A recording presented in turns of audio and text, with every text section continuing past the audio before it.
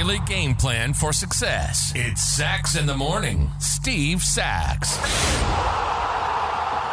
Hi, Steve Sachs here with Sachs in the Morning, and this is Celebration Week. We are celebrating the Kindness Wins Foundation celebration that just took place a couple of weeks ago in Denver, and I was so fortunate to speak at that gathering.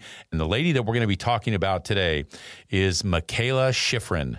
And in case you haven't heard of Mikaela Shiffrin, she is probably the most decorated downhill women's skier in the world today. She won the gold medal at Sochi in 2014.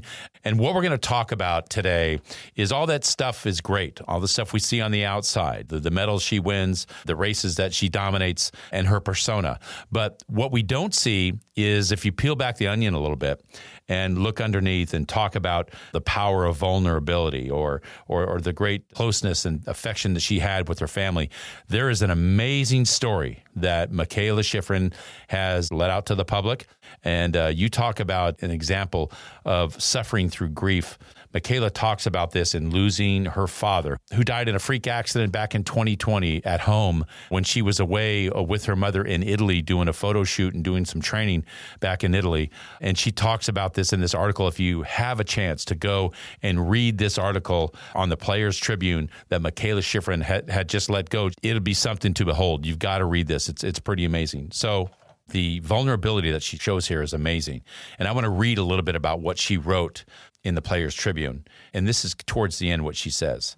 She says, this is the way grief works. It's not linear. It's not a climb up a mountain. It's more like a maze. Some days I feel okay. Some days it still feels as raw as when we walked into that hospital after our 10-hour flight home and saw him on the ventilator. That night, everyone cleared out of the room, and I climbed into the bed next to him, and I just put his arm around me. I stayed there for almost 9 hours, just letting him know I was there. I put my head on his chest, and I could still feel his heart beating. I know he felt me there. I know he did. This is still so raw for me, but I cherish that memory because at least I got to say goodbye.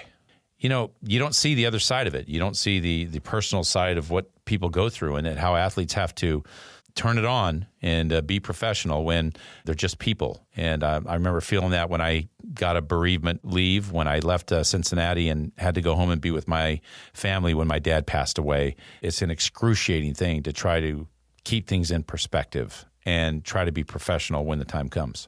So for Mikaela, when she won that first gold in Sochi, of course, her father was there for her. And I want to read you another snippet she had in the Players Tribune. She says, "You trained for 4 years for 2 minutes. Actually, you could say that every single day since I started sleeping in her purple suit, which she loved to do, had been kind of leading up to those 2 minutes in Sochi.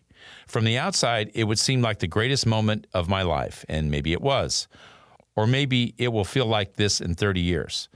But when it happened, I was just kind of dumbfounded. What I actually remember, though, and what I will never forget as long as I live, was that the first person I hugged after I won the gold was my dad.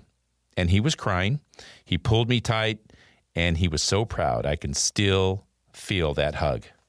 So I just want to say I want to thank Mikaela for being out there and spreading all this knowledge that she had and being vulnerable and letting us see the other side of what she had to go through. And she is a person that keeps to herself, but through this Players Tribune, I urge all of you to read it as well. She was able to, let some of this out. And she even goes further than that with all the great things that she's done with the Kindness Wins Foundation. This is something where she's trying to spread goodwill and good fortune to people all over the world just by doing kind things. And so in closing, what I'd like to do is read to you from the Kindness Wins website what they had written on the website about Mikaela and what her stance is about, giving back to the world and doing things in a nice, positive nature.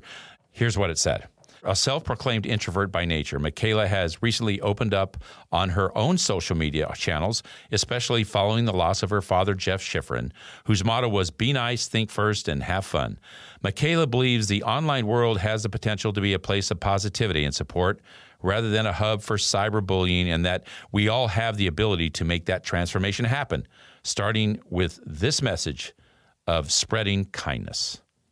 And that's my short for today. If you like what you heard, give us a positive review, subscribe, and share. Also, don't forget to go to our website at saxinthemorning.com if you want to get into the swag store. Hit the shop button, and believe me, it's all there for you. Hats, mugs, tumblers, V-necks, visors, you name it. Go take advantage of the swag store at saxinthemorning.com.